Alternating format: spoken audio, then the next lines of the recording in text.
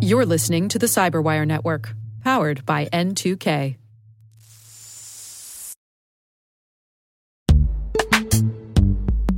This episode is brought to you by Palo Alto Networks, the leader in cybersecurity.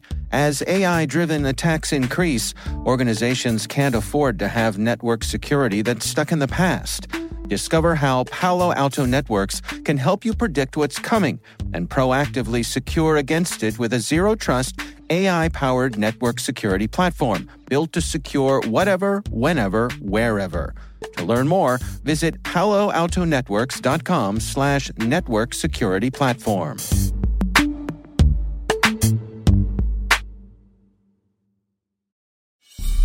Hi, and welcome to Spycast. I'm your host, Dr. Andrew Hammond, historian curator here at the International Spy Museum in Washington, D.C. Spycast's sole purpose is to educate our listeners about the past, present and future of intelligence and espionage. Every week, through engaging conversations, we explore some aspect of a vast ecosystem that looms beneath the surface of everyday life. We talk to spies, operators, mole hunters, defectors, analysts and authors to explore the stories and secrets, tradecraft and technology of the secret world. We are Spycast. Now sit back, relax, and enjoy the show.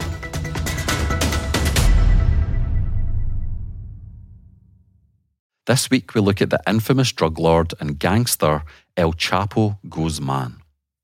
He attempted to consolidate much of Mexico's narco-trafficking under the auspices of the Sinaloa cartel.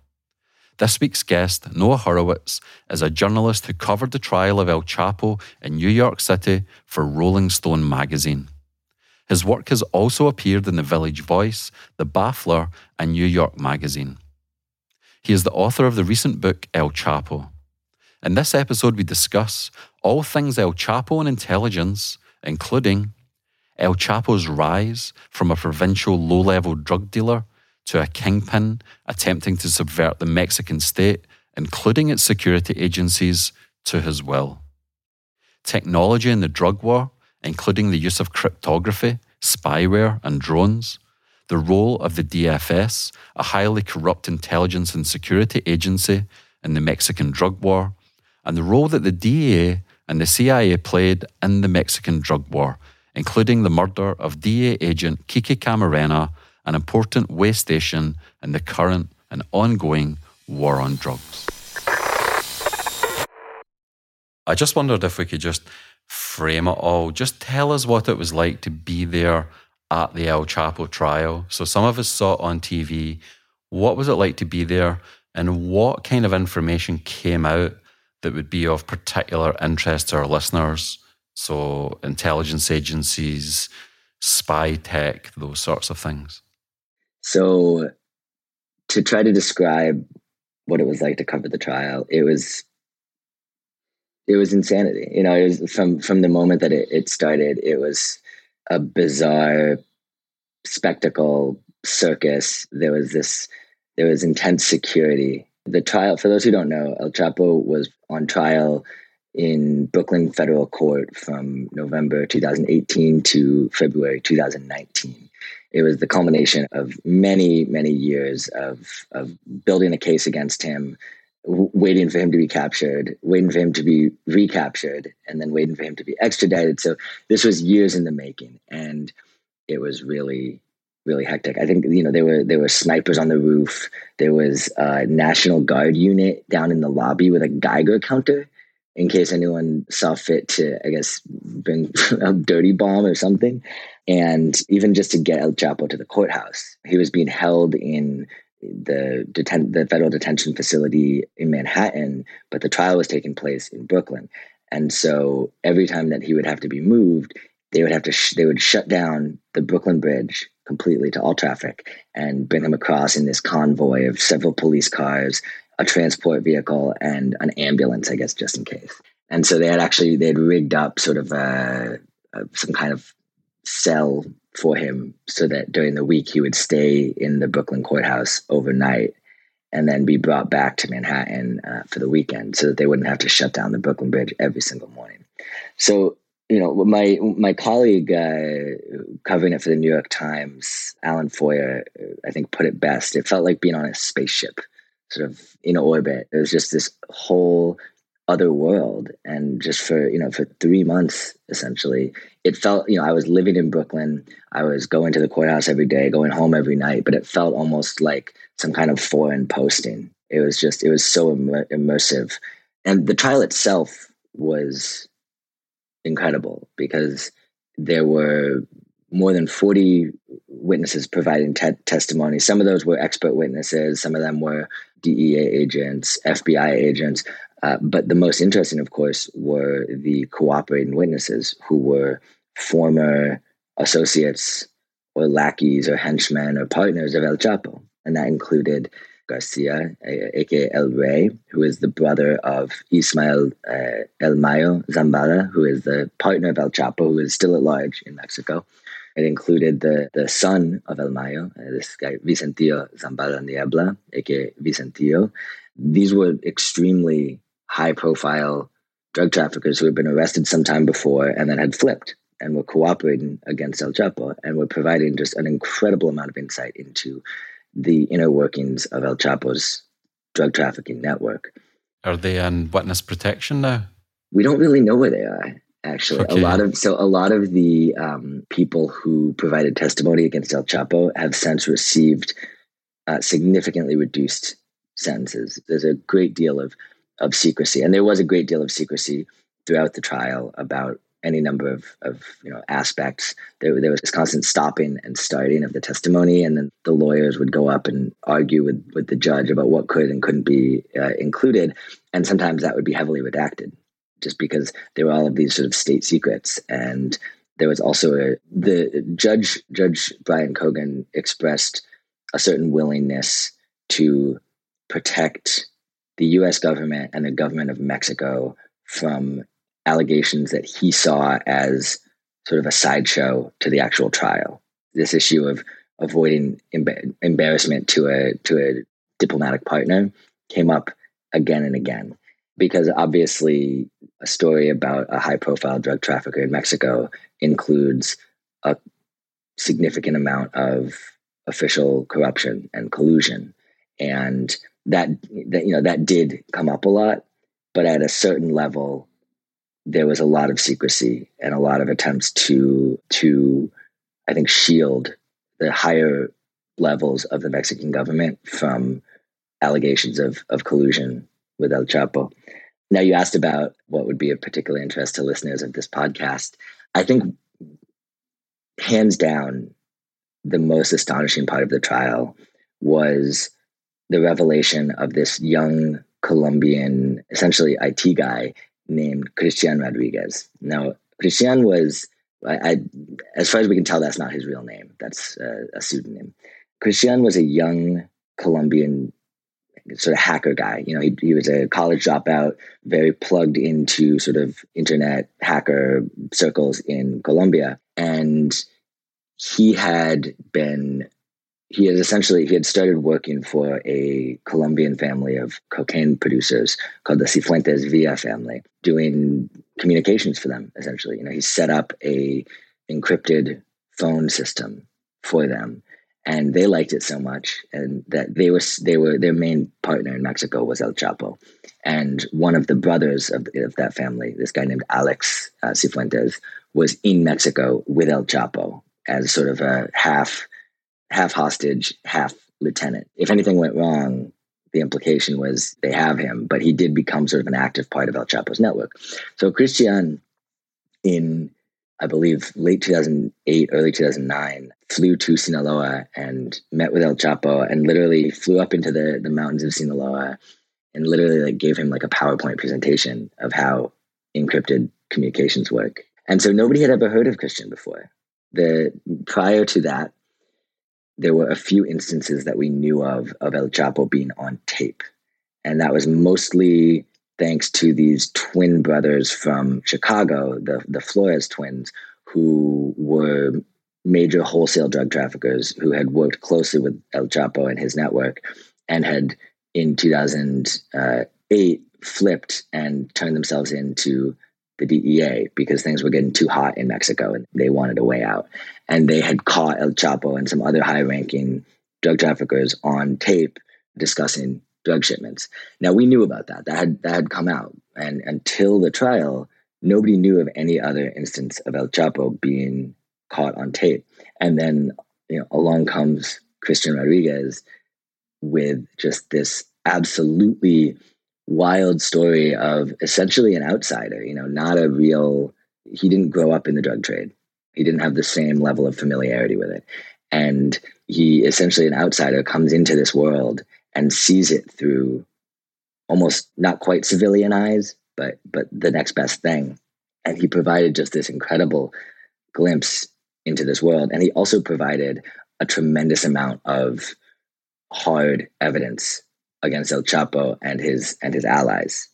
Eventually, he handed over the keys to the encrypted messaging network to the FBI, and they were able to see everything. They were able to see messages. They were able to intercept phone calls, everything. And so it told us a lot about El Chapo's use of technology in his management of this global enterprise. And it also told us a lot about the effort by the FBI to infiltrate that. And I was fortunate enough, or dogged enough, I guess, whichever way you want to look at it, to gain access to some high-level federal law enforcement agents who were familiar with that investigation when I was reporting the book. And so I was able to, over the course of 3 or 4 interviews of several hours at a time, I was able to really flesh out that story a lot more. And so even if people read along during the trial and heard about Christian Rodriguez and heard about the audio and the messages, I think that in the book, I was able to expand that story a lot. So just to be clear, Christian is a Colombian who's involved in hacker culture, and then he works for Colombian narco-trafficante, and then eventually he gets introduced to El Chapo, and he introduces El Chapo to the information age way of doing things. Exactly. Well, so, El Chapo always did have an understanding of technology and a desire to work with the most advanced technology. And that's something that goes back many years to other drug traffickers in Mexico. One thing that comes up again and again with the most high profile, the most successful drug traffickers, whether it's Miguel Angel Felix Gallardo in Guadalajara in the 80s or Amado Carrillo Fuentes in Juarez in the 90s, these guys had a really keen understanding of the fact that technology could be their friend. It could also be their enemy. I was recently reporting a story for Insider.com about Amado Carrillo Fuentes, and one thing, I was talking to a number of DEA agents who were investigating him in the 90s, and one thing that I heard come up again and again was they were always a little bit behind the technology. They were always playing catch up. These guys they had the resources to invest in the latest technology, and they had a jump on the people investigating them because as long as their communications technology and strategy stayed secret, the FBI, the DEA, whoever would be a step behind. And it took a combination of human intelligence, sources, informants, that kind of thing, for law enforcement agencies to figure out what they were using and then play catch up. The way that the FBI found out about Christian Rodriguez was literally just a walk-in tip in Manhattan. A guy walked into the Federal Plaza in Manhattan and was like, "Hey, I know about this guy." And so they had to sort of work out that tip. And then they had to start doing pretty extensive human intelligence operations on the ground in Colombia just to find out who Christian was. Help us understand how all of this information was gathered. So he goes to Mexico, he speaks to El Chapo, gives him the PowerPoint brief. Talk about giving a PowerPoint under pressure. I wouldn't want to give one to El Chapo. No. You say that, but he He was all indications tell us that if you weren't on his bad side, he could be a pretty chill guy. When Christian was talking about his first trip to Sinaloa, he's so nervous. He's in this rickety Cessna airplane flying up into the mountains. He lands and he's greeted by this party of armed guards, and they drive him up the hill on an ATV. And then he meets El Chapo, and El Chapo's like, "Hey, dude, how you doing? Like, hope you had a good trip. You guys, you professionals, you can travel so much easier than guys like me. Man, I'm jealous." So, and when you hear him on the intercepts later, he wasn't the most imposing guy. Actually, one of the agents who I spoke to for the book about this investigation told me that one of the first recordings that they listened to, they hear this one guy who sounds really worked up and angry and yelling. And then they hear this other guy who's sort of trying to calm the other guy down. Hey, chill. And they assumed that the angry guy was El Chapo and the other guy was his lieutenant or whatever. And then when they ran it by the translator was like, no, you're wrong. That's El Chapo. El Chapo is the chill guy. El Chapo is the one who's like, hey, dude. So I will say, yes, I wouldn't want to go up into the mountains to give a PowerPoint presentation to El Chapo. But from everything that we learned about him, he was perhaps not the most intimidating guy to give a PowerPoint to, compared to perhaps other drug traffickers. I'm just being playful. I guess I'm just, I wouldn't want to get on his bad side. That you would not. And Christian learned that, I think, the hard way. And so help us understand how all of this information gets collected then. So he gives a PowerPoint brief, but why does El Chapo allow conversations about a criminal conspiracy to be kept under the control of someone else that he doesn't control? Why does he not exert the necessary leverage or take the steps necessary? Does he just not understand how cyber security works, or was it a loophole, or was this guy doing what archivists in the Cold War done, where they would make the copies and then they would make a separate copy and exfiltrate it and keep it for themselves? Like, how did this information get gathered, and how did it get out of El Chapo's control? So Christian set up servers originally in Mexico, and later he moved them to Canada because he felt that they would be more secure there and that the infrastructure was better. But essentially, I would have to go back and look at the exact testimony to tell you the exact technical specifications. But essentially, there was just broad brushstroke kind of thing. Yeah, essentially the encrypted the message would be sent from one encrypted device to another, and it would pass through a server where it would be briefly unencrypted and then sent on. And my impression is that it was saved on these servers, which is a massive security flaw. And the issue is, I think that essentially it was incredibly secure unless you could get to the guy who runs the servers, which the FBI did.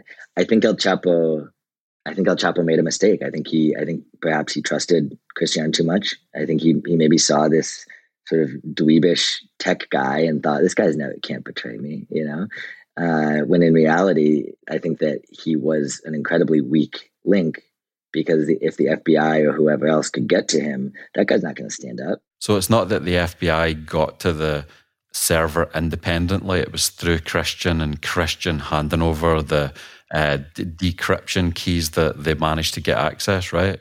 Exactly. I mean, within 6 months of getting that tip about this guy named Christian who was working for El Chapo, the FBI was able to get their hands on one of the devices that he had set up, not for El Chapo, but for the Cifuentes Villa family in Colombia. And they got their hands on the device and they sent it to Quantico, and they couldn't do anything with it. They couldn't crack it. Like Christian set up a really sophisticated encrypted, I guess the term would be firmware encrypted device, especially for the time, because so now he really knew what he was doing. He knew what he was doing. Now, of course, we have a whole range of consumer focused encrypted phones, messaging apps, what have you. But at the time, it was much more I think much more subcultural, that interest in encrypted communication. And it was harder to get your hands on these things. And Christian was able to set something up that, according to the FBI, they couldn't crack. Now, it's possible that they just don't want anyone to know that they that they could crack that. But if you can hack those servers, what's easier, hacking those servers or managing a potentially delicate human informant? Because the reason that I trust that they couldn't get in that way is that they had to go with Christian, and Christian was a handful. They had to manage him as an informant actively for more than 2 years. And then after that, they had to relocate him, and they had to pay for his relocation. He's going through therapy. He's having a rough time. So I do think that if they could have found a way to get in there without having to deal with Christian, they would have. But ultimately, they knew that they weren't going to crack these phones. And so what they did is, stop me if I'm giving away too much. If I'm I don't want to give up the suspense in the book, but they lured Christian to a hotel room in Manhattan where they had someone associated with the FBI with a thick Russian accent and a big coat, real spy stuff, pretending to be some kind of shady figure who needed encrypted communications equipment. And so a go-between who had contact with Christian essentially brokered this meeting in a hotel room in Manhattan. And he showed him the ropes. He showed him how it worked. And then at the end of the meeting, the Russian gangster, quote unquote, goes, "Okay, I am going to use this to traffic cocaine from Miami to New York." And Christian's like, "All right, cool. Nice." And just like that, he was implicated in a major conspiracy to traffic cocaine and could have faced enough time to go away for life. And so even with that, the FBI was still trying to get into those phones, just brute force, and they couldn't. So a year later, they corner him in Bogota, in Colombia, in the airport, and they hustle him into a car with the help of some unspecified Colombian partners, they said.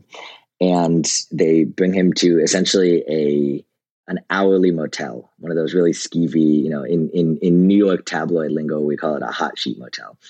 And one of the officials who was in the room that day told me nobody wanted to sit on the bed when we were interrogating Christian there. Eventually, they show him the surveillance footage of him meeting with this Russian guy in Manhattan, and they're like, "Look, man, we have you."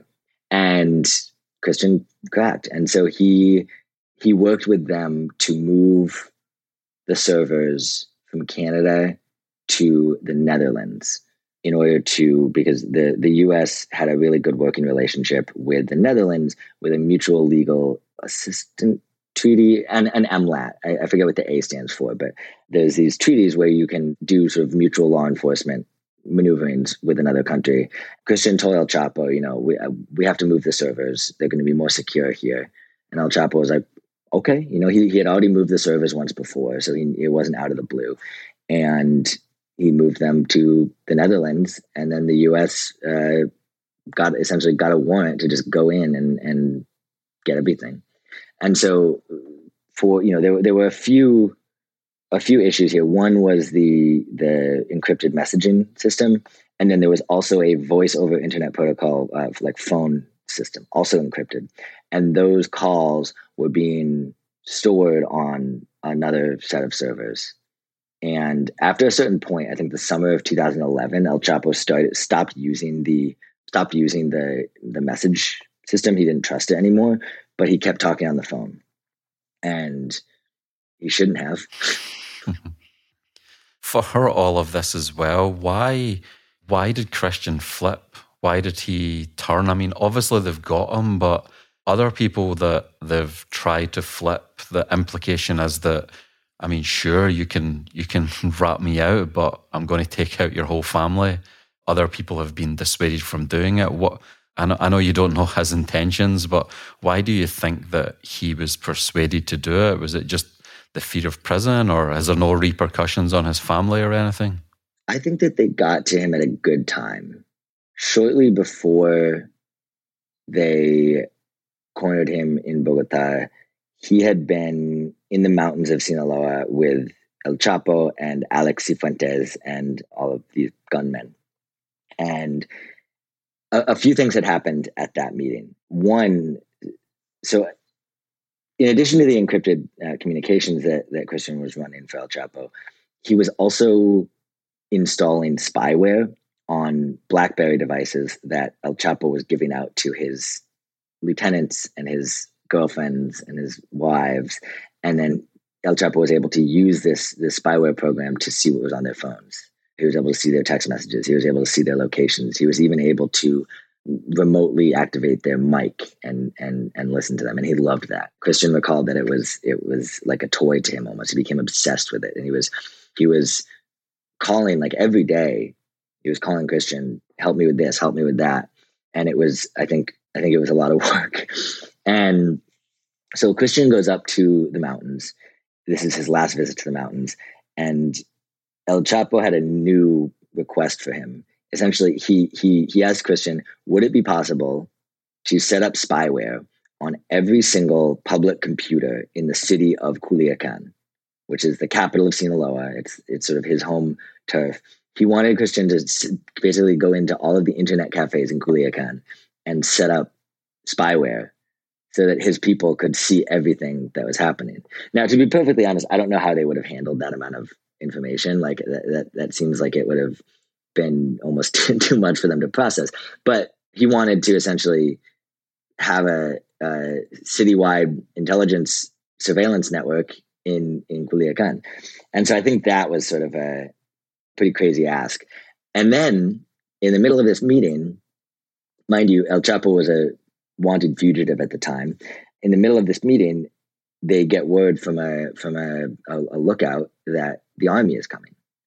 And so they have to hastily pack up their little sort of encampment and run down the mountains. And so for 2 nights, El Chapo and Alex Cifuentes and all of these other guys who are used to living in the mountains, used to carrying weapons, a lot of them have military training, they're running. And then poor Christian is just huffing and puffing his way through the mountains with these madmen with, rocket launchers and machine guns.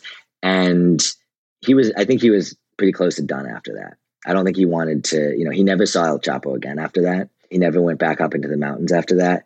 I think that was sort of a breaking point. And so the fact that the FBI approached him shortly after that, I think he was looking for a way out. He wasn't necessarily a lifer in this thing. He wasn't necessarily, he didn't necessarily get involved as like a hitman when he was, or a lookout when he was like 13, 14. I don't think he was necessarily raised with the same level of omerta, never speaking, never telling. I think he was in it for profit, and he was looking to get out of it in a way that would work. I think that he wasn't in an enviable situation.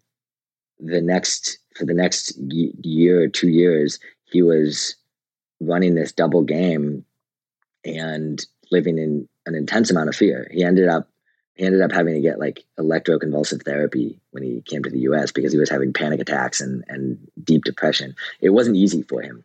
I think that the FBI correctly ascertained that he was a weak link, that he was someone that they could get to.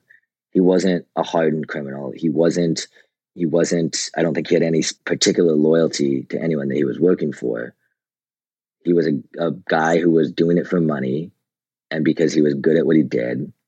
And he was kind of a wimp, So I think they correctly saw him as someone that they could get to. And no repercussions? Or there haven't been any yet? Or was he not afraid of that? I mean, his family was relocated with him to the United States. Okay. We don't know enough about his family in Colombia to know if everyone made it to the U.S., but we do know that his wife and his girlfriend and both of their kids were brought to the U.S. We'll be right back after this.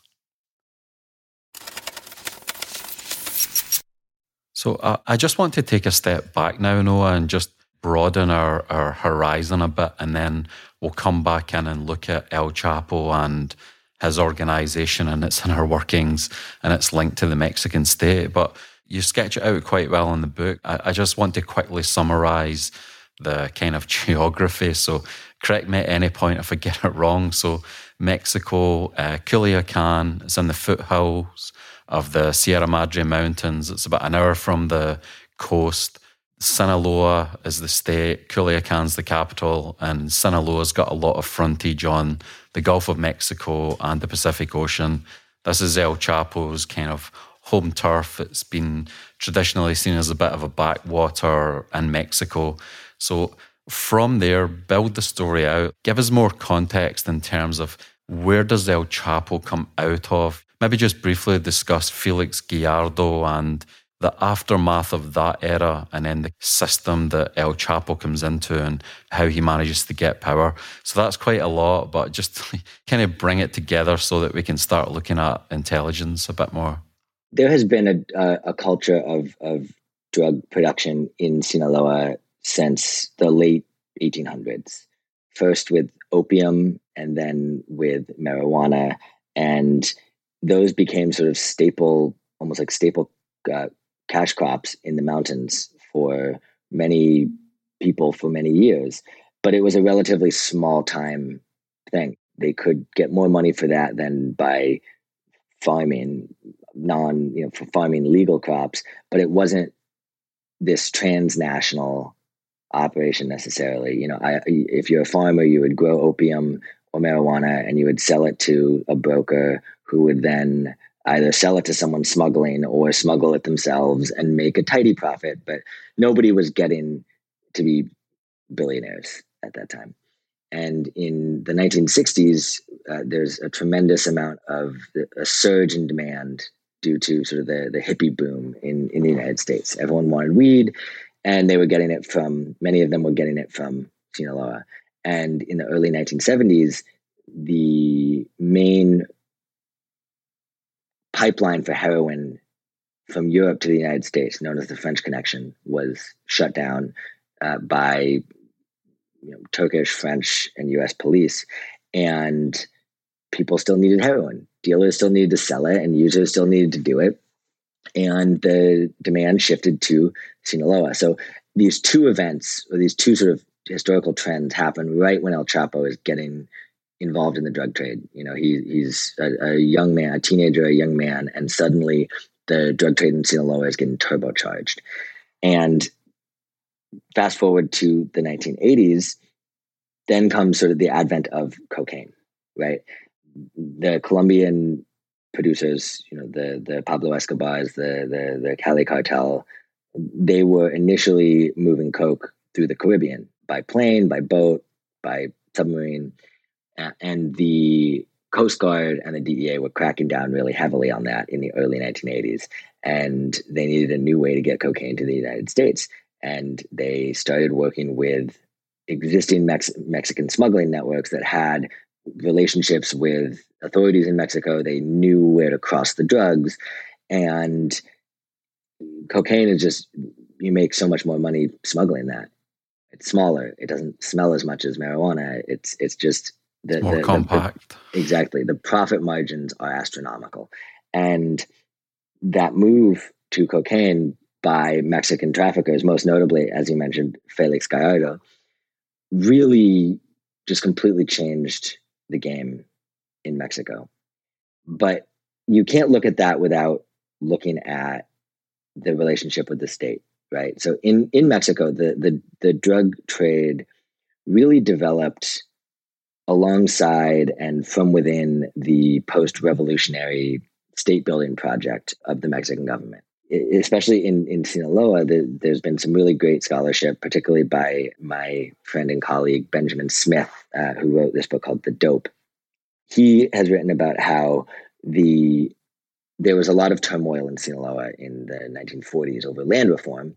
And essentially the way that it stabilized was the government sanctioned certain drug traffickers to basically be the official drug traffickers. And these were cops, these were judges, these were powerful people there who by providing inflated wages to peasants growing illegal crops, they were able to stave off a certain amount of agitation from poor segments of society. And they were able to give jobs to the gunmen who had 5 years ago been murdering leftists. And so it created this stability that Mexico City relied on, sort of far-flung rural areas. And so there was this great amount of collusion. The drug trade was essentially run as a state-run protection racket. Pay the cops, and the cops let you work. And in the late 1970s and early 80s, that those protection rackets shifted from more localized control to more federal control. So the federal police, and particularly a secret police agency known as the Federal Security Directorate, or the DFS, really took over the game. And the reason why that's really significant in the 1980s is that the DFS was essentially the closest ally of the CIA in Mexico.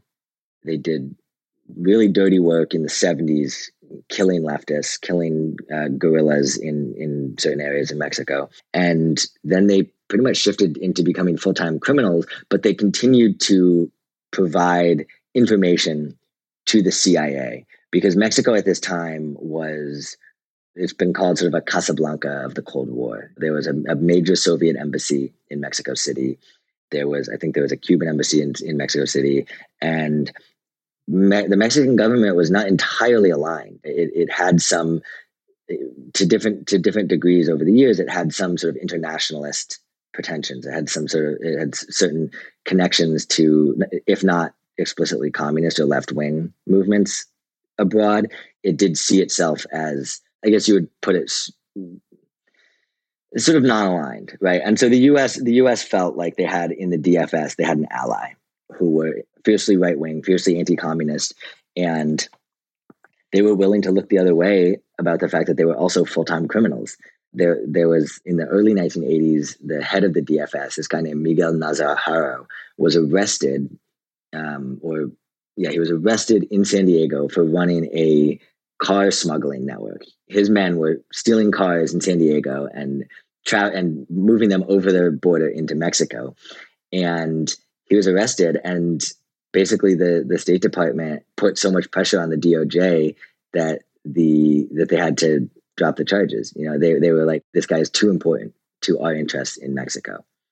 And so for drug traffickers like Felix Gallardo, having the DFS on your side was really important, because even if the CIA is not directly financing your operations, if they're backing the people who protect you, you're kind of untouchable. So that all broke down in 1985 when a number of high-ranking members of what we now refer to as the Guadalajara cartel were implicated in the kidnapping and torture and murder of a DEA agent named Enrique Kiki Camarena, who is very well known. He was the star of the first season of Narcos Mexico, and he's seen as sort of this foundational martyr of the DEA. You mentioned the CIA there. In the book, you set up the trade-off. It's the war on drugs or the Cold War. And I know for a fact that some of our listeners will be saying, well, what did you expect us to do? It's a Cold War. We're in this global struggle against a totalitarian system where every country is up for play, and we had to make some uncomfortable choices. And does it help us in the long term? Yes. Does it look good in the newspapers? No. So I just wondered if you had thought about that. I've thought about that a great deal. I guess I would reject pretty much out of hand the fact that what the CIA was doing in Central America was for the greater good in any way. I think that the CIA was categorically on the wrong side of history in that era. They were backing death squads in El Salvador.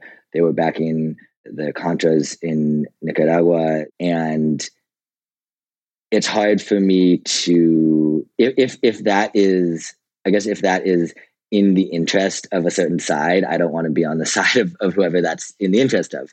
Particularly by the 80s, the sort of the Cold War mission in at least in the Americas, that's sort of what I'm familiar with. It had become so blinkered and so self-propelling. I think in general, these operations, whether it's the drug war or the Cold War, they become so self-propelling. One of the things that I love most about John le Carré is that you can't always tell why it matters that they get this information. They just have to get this information, or they have to run this op. It becomes a machine that runs itself. Exactly. And so I think that yes, by the logic of the Cold War, of course, national and international interests in Mexico outweigh the goals of the DEA. But I also think that the goals of the DEA are patently absurd. I think that the drug war is a hopeless project based on an idea that will never happen. You're never going to get rid of drugs. Help us understand that almost passing of the baton from the Colombian cartels to the Mexican ones. And I know that it's not an intentional, here you go, Mexican cartels, but there's something going on there, right? So we go from the age of Escobar to the age of El Chapo. Help us understand that shift from Colombia over to Mexico. For a long time, the Colombians were moving cocaine to the US and selling it in the US. And when they were forced to start moving cocaine through Mexico, for a long time, the Mexicans, El Chapo included, were essentially couriers. They were essentially very large-scale couriers of drugs. And they were moving it to the US and then handing it off. And at a certain point, people like to pinpoint it as Felix Gallardo was responsible for, pay us in cocaine instead of money, and then we'll start being wholesalers, whatever. I don't know if you can necessarily pinpoint who exactly started that trend, but I think what happened was just that the Colombians became so dependent on the Mexican traffickers to move their cocaine that the power changed. The balance of power changed, and the Mexicans realized they can't do it without us. They work for us now. And I think that in many ways, the Colombian traffickers were willing to take that demotion because they saw what happened when you had too much power. They saw what happened to Pablo Escobar. They saw what happened to the leaders of the Cali cartel who were arrested and extradited to the United States. So at the same time that the Mexicans start gaining more power and more notoriety, you see this shift in Colombia toward what we now refer to as sort of the invisibles. Traffickers in Colombia learned to blend in more. Often they learned to blend in more by associating with paramilitary units that had the backing of the US. And so I think it was a fairly gradual process, but by the early 90s, the Mexicans had so much control over that route that essentially the Colombians were just providing cocaine. And I think that many people in Colombia were fine with that because they were still making hella money, I think that blending in is not something that many people would accuse Pablo Escobar of. No, but the people who came after him learned a lesson from it, to go through the various twists and turns of the various cartels inside Mexico, that could be like a 20-part documentary.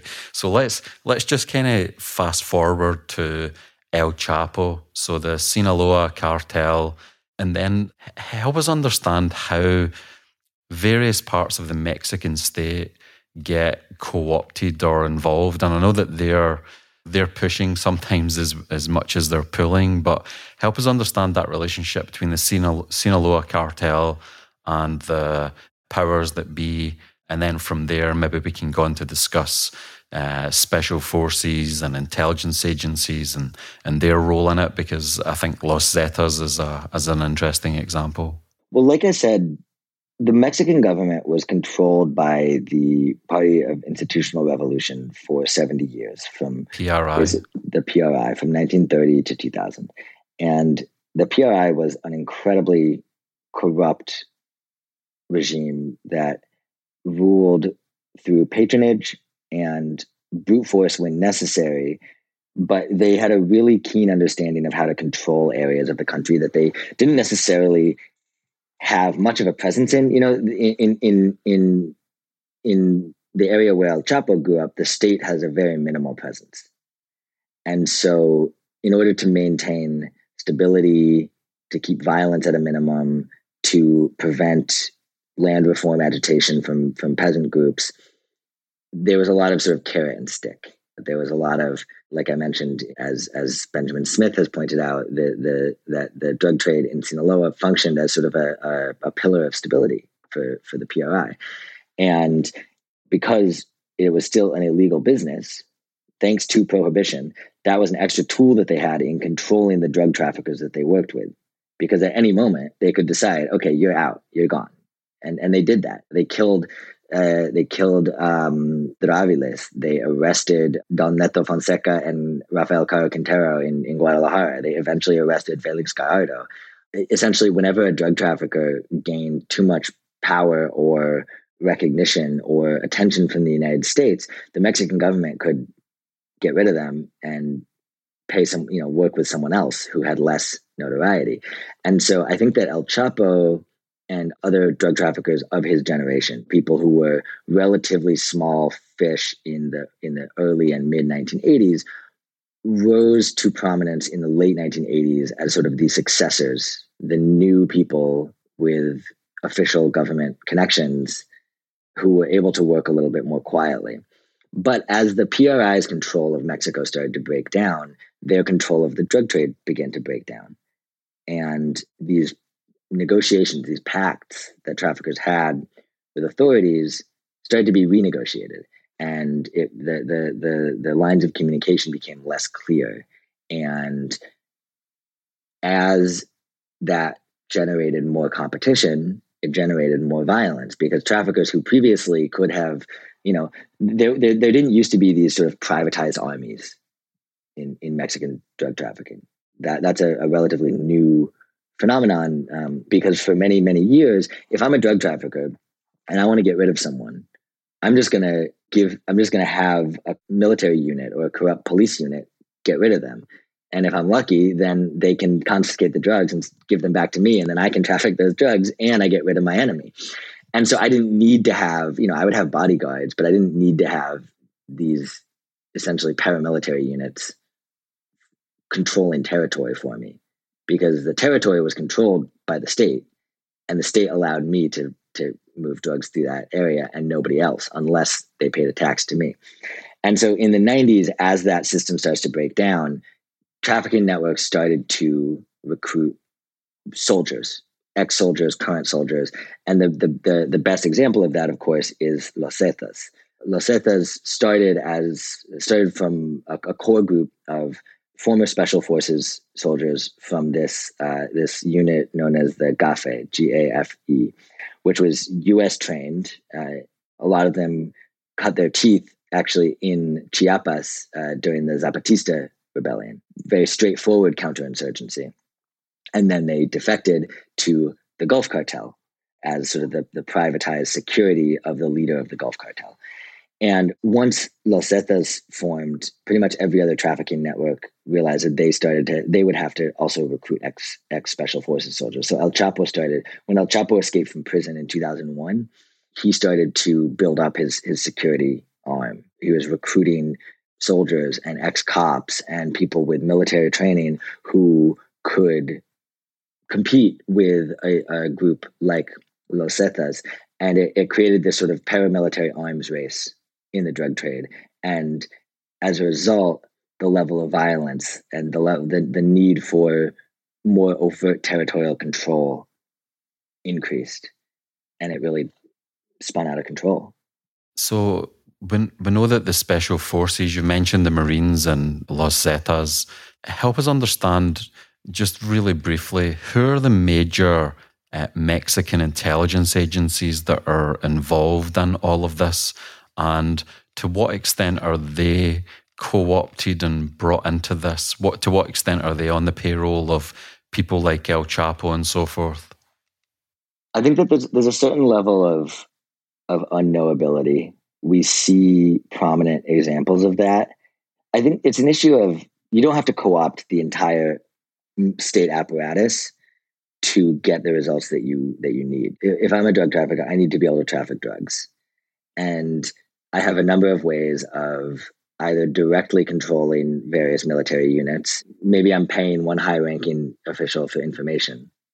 Maybe I'm paying another to just sort of gum up the works. I think that even if a big chunk of the military is honest, if a drug trafficker is moving enough money around at higher levels, it creates a situation where there's no political will to capture someone. Even if there's people who are interested in truly fighting the drug trade and truly capturing people like El Chapo, there's an issue of political will. Then you also have El Chapo had a number of people over the years, very high-ranking police officials who were essentially in his pocket. Right now, there's this guy, Genaro Garcia Luna, who was essentially in the US, he would have been like the head of the FBI. He was the architect of the anti-drug policy in Mexico in much of the 2000s. And he, according to US prosecutors, was taking massive bribes from El Chapo the entire time. And so if you can get someone that high up, he is able to influence the operations below him in a way that just make it so that his guy is never going to get caught. And so, again, I mean, so much of this is shrouded in secrecy and innuendo and rumor, and it's really difficult to parse those. And honestly, it's pretty maddening. I feel sometimes like I've lost my mind a little bit reporting on this stuff, because it makes you paranoid, and it makes you there's things that to be true that you can't report because you don't have hard evidence. And I think that for that reason, there's a great amount of distrust in Mexico of sort of the official narrative, and there's a great amount of sort of common sense understanding that I can't necessarily report. I get it, and you're preaching to the converted, especially for this podcast. We spend a lot of time looking at things that are very difficult to apprehend. Are there any other spy or intelligence gadgetry or tech the cartels have appropriated? Because you've mentioned the militarization and special ops, and they're taking on some of that training and some of those ways of doing business. So are they also like using drones, hackers, cyber criminals? Help us understand how the cartels have adapted to like where we are now. In recent years, you have certainly seen the increased use of drones. Right now, there's a lot of fighting in the state of Michoacan and the neighboring state of Jalisco between different paramilitary groups, and they've started to use sort of like suicide drones, essentially strapping explosives to them and then driving them into an enemy position. It's become incredibly militarized.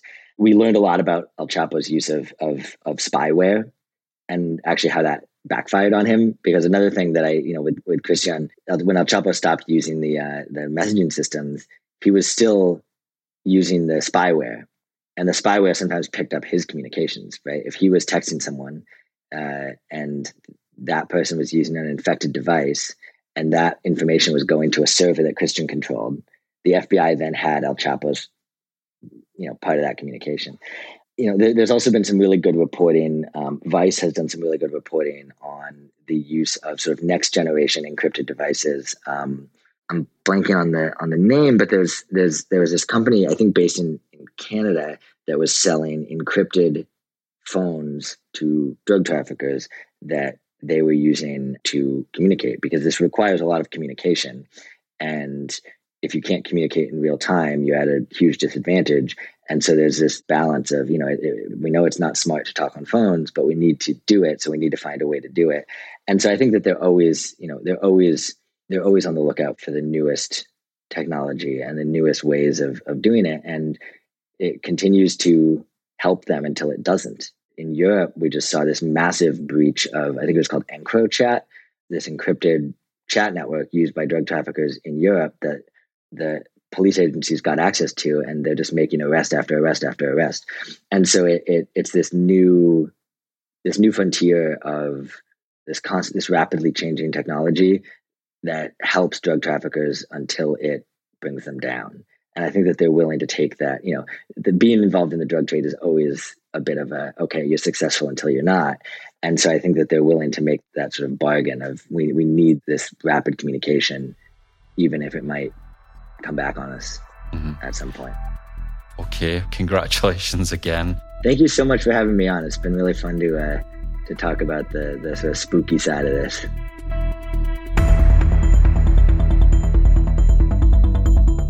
Thanks for listening to this episode of Spycast. Go to our webpage where you can find links to further resources, detailed show notes, and full transcripts. We have over 500 episodes in our back catalogue for you to explore. Please follow the show on Twitter at INTL Spycast and share your favourite quotes and insights, or start a conversation. If you have any additional feedback, please email us at spycast@spymuseum.org. I'm your host, Dr. Andrew Hammond, and you can connect with me on LinkedIn or follow me on Twitter at SpyHistorian. This show is brought to you from the home of the world's preeminent collection of intelligence and espionage-related artefacts, the International Spy Museum. The Spycast team includes Mike Mincy and Memphis Vaughn III. See you for next week's show.